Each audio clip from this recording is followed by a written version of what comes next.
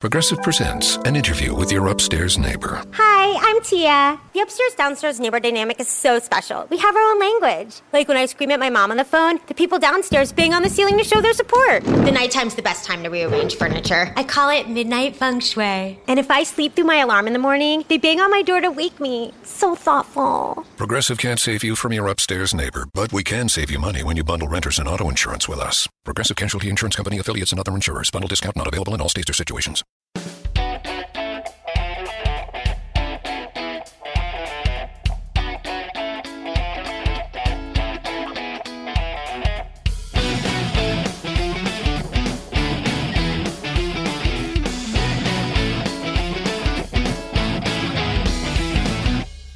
Che spettacolo! What a race here at Imola. The circuit has come back onto the Formula One calendar for the first time since 2006, and the race did not disappoint. The headlines: Lewis Hamilton wins another Grand Prix, yet another 1-2 for Mercedes, and more importantly, 7 consecutive Constructors' Championships in the bag for Mercedes. Outstanding result for them. Welcome along, ladies and gentlemen, to Pits to Podium. As always, it's myself, Samal Arora here, joined by Kunal Shah. And Kunal, what did we discuss first? Did we discuss Hamilton's win, how it got stolen away from Bottas? Or did we actually come down to the first, I think my Pits to Podium moment would be, which was Daniel Ricciardo's podium, second in 2 races? I think it has to be Daniel Ricciardo's podium, Somil. It was such an unexpected surprise, you know. And we've said this before, and I'm going to say it again. The fight for P3 is the most entertaining across all positions in the 2020 Formula One season. We saw it in the race, and we saw it in the Constructors' Championship as well. So, fantastic result for Mercedes. I think their choice of tire strategy for Lewis Hamilton is going to be sparking some controversy in the days to come. Yeah. But that's how it goes. They're just able to show their dominant self ever so often and maximize their race result for the team. I mean, if you betted on them in the Pits to Podium Grand Prix prediction competition, you would be spot on. At least for both of them. That's for Hamilton and Bottas. For Max, well, we shall come to that later on. But let's dive deeper down into what happened in the lead of the race. We saw Bottas hold on to it very early on. Hamilton fell behind to the clutches of Verstappen, then got passed by him. And eventually, I think that virtual safety car that took place because of Esteban Ocon's gearbox issue, I think that's going to be the main talking point. So let's get down to that very first. And some people say it's a bit of luck on Hamilton's side, that he just was in the right place at the right time when the VSC arrived, and he more or less got a free pit stop. But I think there's on the flip side of that to look at it and say, well, he stayed out. That was his approach, and it held out in the end. He was just at the right place at the right time. He was, and lots of factors coming into play here, and I'm going to try and, put them in some order so people don't get lost. But one of the reasons why, Mercedes was able to do what they were able to do with Lewis is because of the fact that Lewis just has so much in reserve when it comes to race pace. He's able to run these different race modes in himself, which sort of put him in positions for the team to use different tire strategies for him when they need to. And let's remember, Mercedes as a team, and they were going for the Constructors' Championship today, and when you look back, they did all they could to maximize a 1-3 to a 1-2 finish, and after a point, it was just bad luck for Bottas that he ended up finishing second, despite for doing nothing wrong all by himself. Yeah. And the other factor here is Bottas and Max Verstappen were engaged in battle for P1. And when Max pitted and then Bottas covered him and so on, it opened up, Mercedes to allow a different tire strategy to be used for Lewis Hamilton. But the reason why they could do that, because the second Red Bull car wasn't fighting up at the front. So it was, exactly, Max Verstappen all by himself fighting 2 Mercedes cars, and Mercedes did all they could to maximize their race result. And that's just been the case for Red Bull of late. I think ever since Daniel Ricciardo left, that they don't have a strong second driver to complement that. Again, lots of woes for Alex Albon, which we shall come down to after we've discussed what happened with Mercedes. But the critical point here is, Kunal, that even though Valtteri Bottas hasn't done much wrong, he still ends up having having lost more points to Lewis Hamilton this time out in the Championship Challenge. And this just essentially means that Hamilton can seal it in the next couple of races, which I think we saw it a long way coming. I mean, we always knew that Lewis Hamilton has that extra in the bag, but nevertheless, putting in a fastest lap on the final lap of the race, outclassing everyone else. I mean, even defending Verstappen. And yes, luck did play into his side, but that's what the thing is with champions. Champions make their own luck in the end. That's so well said. And, I'm sure Valtteri Bottas will be going to sleep tonight, convincing himself that luck isn't on his side, in 2020 as well, because it was just bad luck that, a piece of maybe Vettel's front wing was lodged in his car that cost him performance. It was just bad luck that, when Lewis Hamilton came into pit, the VSC was triggered just at the right time. And let's remember, it was the VSC was triggered for exactly the same period of time Lewis was in the pit stop, so nobody else literally had the benefit of the reduced speed for their rivals on track. I think Stroll maybe had it for half of his pit stop or something. So, Bottas will just be like, that's it. All I have to hope for in 2021 is better luck, because let's also remember, he's been so close to Lewis Hamilton in the qualifying sessions in 2020 that Lewis Hamilton himself made a reference to this, yesterday after Bottas edged him again by less than a tenth, for pole at Imola. Exactly. It's just so close between the both of them. And the interesting part is right here that, I mean, make up with what you will. Some people will say, oh, conspiracy theory, the FIA want to favor Lewis Hamilton. But no, just a lucky coincidence, which he maximized towards the end. Let's put it that way for Lewis Hamilton. And even for Valtteri Bottas, that damage that you mentioned, the loss of aerodynamics, it was huge, the loss of downforce, I beg your pardon. And the Mercedes engineers on the radio said that it was significant damage. And you could see it. He was locking up consistently at the Rivazza corner, where you need a whole lot of downforce. So clearly it wasn't working out for him. But then let's come to the second big point of the race, which was Daniel Ricciardo. Now, we just got confirmation from Ricciardo saying that Cyril Abiteboul won't get the second tattoo. But on the broader perspective, the decision not to pit in the final safety car just really helped them out big time towards the end. It did, but if Cyril's not getting a tattoo, given how excited you get each time Daniel Ricciardo's on the podium, maybe you should get a tattoo for yourself, Saumil, Maybe a few years down the line. But yes, Ricciardo benefiting from Verstappen's DNF and Alexander Albon not being in contention for the podium. So he benefited from that. He chose to not pit towards the end of, towards the late race safety car, as did, I think, Charles Leclerc.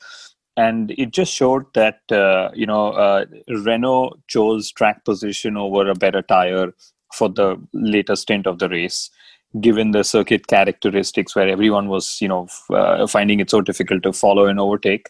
In hindsight, it turns out to be the right decision, because I think this is maybe the third race in 2020 when Sergio Perez has missed out on a podium. I think it was in Austria when he suddenly had a front wing failure. I think it was a contact with Albon, and then a couple of races ago he was again in podium contention. And like Perez said on our TV show, that it's easy to look back and criticize, but at that time they probably did the right thing. And this is something I was talking to Nityanand, our colleague at Pits to Podium, that Perez, by virtue of being the driver leading the midfield pack, would have been in danger if people behind him would have pitted. So, exactly. Racing Point did what they had to by pitting and sort of mitigating their risk at that point. And I think he sort of missed out on P3 because the safety car period ended up being longer than expected, given George Russell's embarrassing crash, behind the safety car. I was just wondering about that. Perhaps Daniel Ricciardo and I think even Sergio Perez, they just held on to their positions because the virtual safety car was the safety car, I beg your pardon, was that bit longer. Had it not been that way, who knows, maybe the pressure rubber could have come into perspective. Maybe those other guys behind could have passed him. And speaking of other guys behind on fresher rubber, full of momentum, Danny Kvyat, P4 towards the end. My goodness, that was some result. Yes, he made that stunning move around the outside of Piratella, which is the A downhill left-hander at the top of the hill. Amazing, amazing stuff. And he caught Leclerc out by surprise. That and Alex Albon's spin got him the position towards the end. But you've got to say, when in Italy, AlphaTauri just switch up again and they just get these big results over here. Absolutely, they do. And, given that Pierre Gasly was running as high as P5 because he was forced to retire, who knows? It could have been Pierre Gasly on the podium if everything would have run to course as well. Exactly. They're doing quite well, AlphaTauri, let's call it that way. They are maximizing all that they've got. But now that we've spoken about the top contenders in the midfield, and one question still that comes to my mind is, how does Sergio Perez not have a seat for 2021? Let's actually move towards Red Bull. Now, that's a big talking point for today, because Max Verstappen early on, the pass on Valtteri Bottas, that is 100% commitment.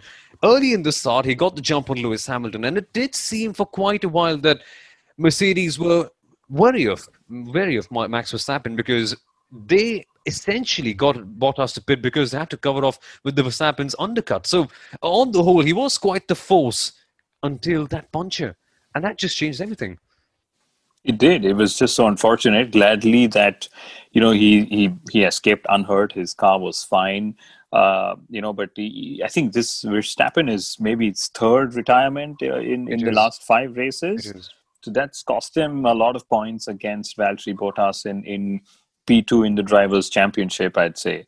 But overall, I think more than anything else, Red Bull would just be scratching their heads a little bit more about Alexander Albon and the very fact that good things have been different had they had 2 drivers fighting against the 2 Mercedes drivers up at the front. Because I'm pretty convinced that Mercedes wouldn't have found it as easy to run Lewis on the strategy they did had they sort of kept, had a second Red Bull driver been there. And just to, I know I'm going back on that point, but I was chatting with Ajit Devdasan on Twitter, he's an FI accredited journalist as well. And the question we will all get an answer to, in the next couple of days when Mercedes releases their pit wall video is, did the virtual safety car come first, or was the decision to pit Lewis Hamilton that came first? And of course, on broadcast, it seems very seamless to us that the minute Lewis was in the pit, the virtual safety car sign, came on. So that's an interesting clarification we'll get in the next couple of days to come, Saumil. Absolutely. And folks, the broadcaster Kunal is speaking about right here is the Viasat network. He works at the Viasat network in Norway, covering most of the Formula One and the motorsport content. So he's a man who knows exactly what he's doing. But Red Bull aside, actually not Red Bull aside, let's actually stick down on that very note for a couple of moments. What is it with Alex Albon? He was just doing a decent job by his own standards. And I say that with a great amount of weight attached to it because he's not had the best of times in Red Bull. But nevertheless, after the restart, there did seem like a ray of confidence around again that, hey, Alex Albon, fresh rubber, he's an exciting driver, he's an eager driver, always willing to make a move. But what was very interesting to me was that there was no contact between him and Kvyat. Or I think the car that he got passed by was Leclerc, I guess. I'm pretty sure. I'm pretty confused about that for a second. So when he got past, there was no contact. He spun on his own. And Carlos Sainz just had to make the dodge of the century not to hit him. But nevertheless, it's just a clear sign of him cracking under pressure. Unforced error, basically. It is. Yeah, unforced error. And, at a time when he was in, close contact, close battle with a lot of the Formula 1.5 rivals. And, for him to say that, hey, I'm pretty sure I was touched just before I spun out is definitely him trying to save himself. But I think it's probably just a lot mental, just the kind of pressures they go through.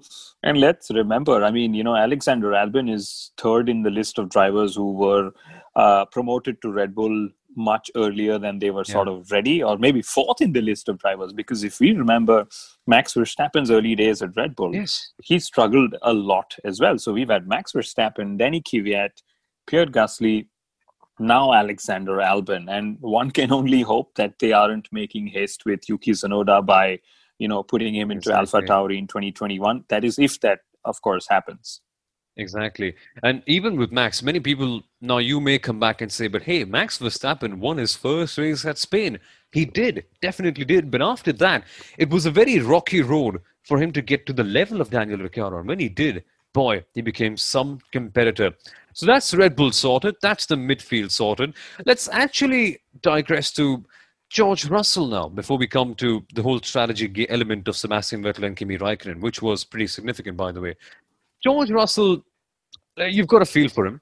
Under the safety car, cold tyres, cold brakes, just a little too eager on the throttle, heading down towards Acqua Minerale, and quite the pun, actually. It seemed like it was wet at Acqua Minerale, so he spun out and crashed. But nevertheless, it's a very sad accident. But I think the one thing that's really bothering me right now is the fact that if George Russell has done it, everyone's comforting and saying, oh, George, you poor soul, we feel so bad for you. Could have been points for you right here. But take your mind back a couple of years ago, Azerbaijan, Romain Grosjean, he did the same thing. And he was absolutely lambasted on social media. So it doesn't quite weigh up for me. It doesn't quite seem like the same thing, Kunal. What's it all about? This is just human tendencies and classic human behavior at work, When somebody like George Russell does it, he gains our sympathy, and when Romain Grosjean does this, he deserves our trolling. That's just how we see them. And this is probably and hopefully the last of George's embarrassing moments in Formula One, I'd say. But one of the reasons why this whole biased tendency comes out as well is because George has done nothing but shine in the last as many races as he's been, and he's been pretty much error-free. He's earned the praise of somebody like Fernando Alonso, as we all know. Whereas Romain Grosjean has been the effort terrible, even before his crash behind the safety car at Azerbaijan. But that's how life is at times. There are some people who you just want to cheer up as much as you can, and then there are some people you just want to keep making fun of. And Romain Grosjean belongs to the latter, I'd say. Yeah, a bit unfortunate in that case. But same for George Russell too. The way he just sat down at the exit of the track, he was distraught, very clearly. He just wanted a few moments for himself, and that happens. But to cheer him up, I think lots of champions have had such moments like this as well. We've seen Mika Hakkinen have a couple of moments like this, Montoya, Schumacher. So if anything, he's in a good club, let's put it that way. But Russell aside, all the accidents aside, I think one major talking point in the mid part of the race was what strategic decisions did Sebastian Vettel and Sir Kimi Raikkonen do? My apologies. They went out pretty long. If I can remember correctly, Kimi Raikkonen did it on 50-odd laps on medium compound tyres, and he was fourth. And Nityanand just pointed out on our Pitch the Podium group that we have here on WhatsApp, he said, had he stayed out a couple of laps later, who knows? Kimi Raikkonen may have been fourth with track position. And on the other side of things, for Sebastian Vettel, he could have had a very good position as well, but just that slow pit stop, excruciating. Excruciating indeed. And, Vettel was ahead of Raikkonen just when he had a slow pit stop. So maybe Vettel could have finished up ahead as well. And I'm just reading my notes. Vettel did like 39 laps on the medium, and Kimi Raikkonen did 48 laps on the medium. So, it's great to see both the Alfa Romeo cars score points, and they literally ran the reverse strategy with Giovinazzi starting on the soft and then finishing on the medium, and Kimi doing the exact opposite. So, it's always good when the lower midfield also scores, and has a good race. But unfortunate for Vettel, because he would have been in the points as well, because everyone's been cheering how Charles Leclerc found himself fifth and held Sergio Perez on fresher rubber back in the last few laps of the race, Samuel. Exactly. That was a good thing to watch out for. So it's good to see Alfa Romeo do pretty well too. And just a quick word on Antonio Giovinazzi as well. The start, not bad. He's gained one position in every starting lap of every single race. And yes, on one side, you can look up and say, hey, that's probably because they don't qualify so well. But nevertheless, a very good start from him too. Started 20th, came up to P14. And I wouldn't say that's the one factor. That's the only factor that behind why you would retain him for 2021. But here he is. He's got that seat towards the end. Yes, he went up 6 positions, like you pointed out, on the opening lap. And that's exactly what Alfa Romeo was hoping for when they decided to start him on the soft tire from P20.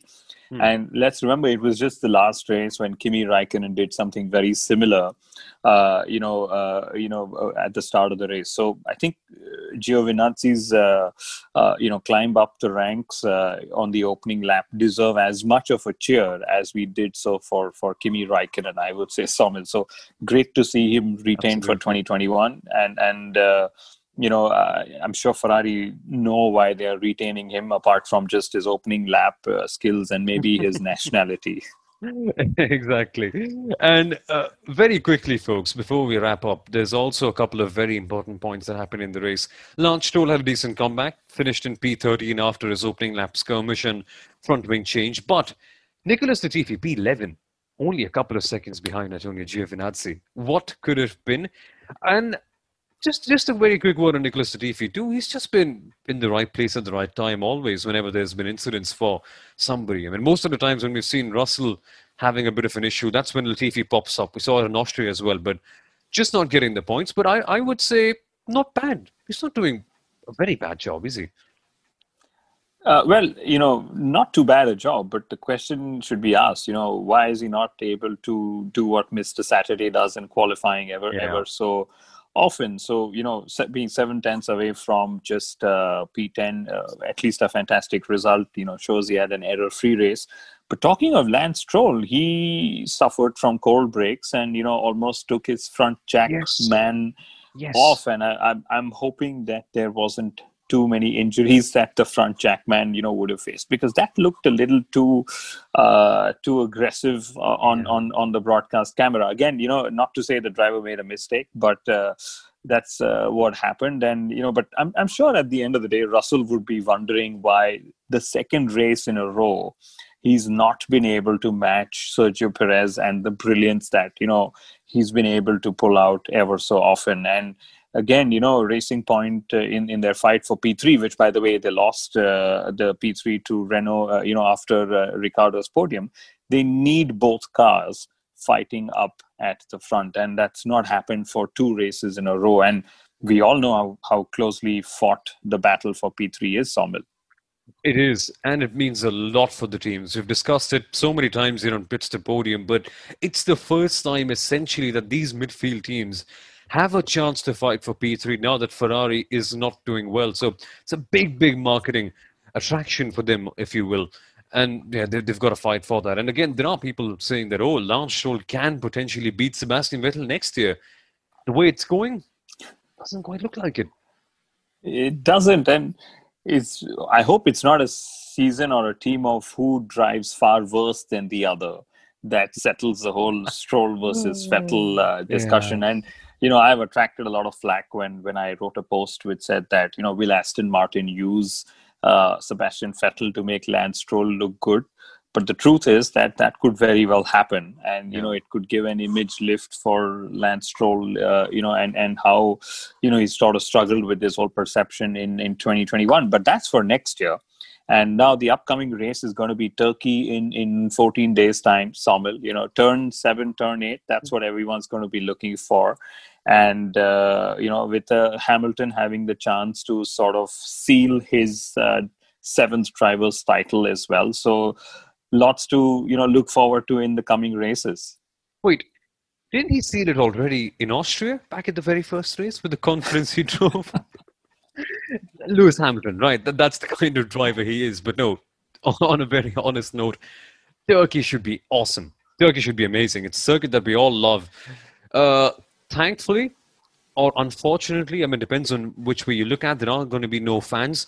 In a way, it's good because Turkey sadly always faced the problem attracting fans to the very circuit, because it's as far away to Istanbul as it is to the moon, essentially. That's how far it is. But again, on the same side, we are seeing a few fans enter most of the European circuit. So nevertheless, whatever it is, it's a plus or it's a minus, depends on the way you look at it. But should be a fun race on the whole canal. And we should be discussing that more midweek when we come for our pre-race preview. But nevertheless, if you just had to pick one big winner from today, and just maybe a couple of prediction points for Turkey, what would they be before we wrap up?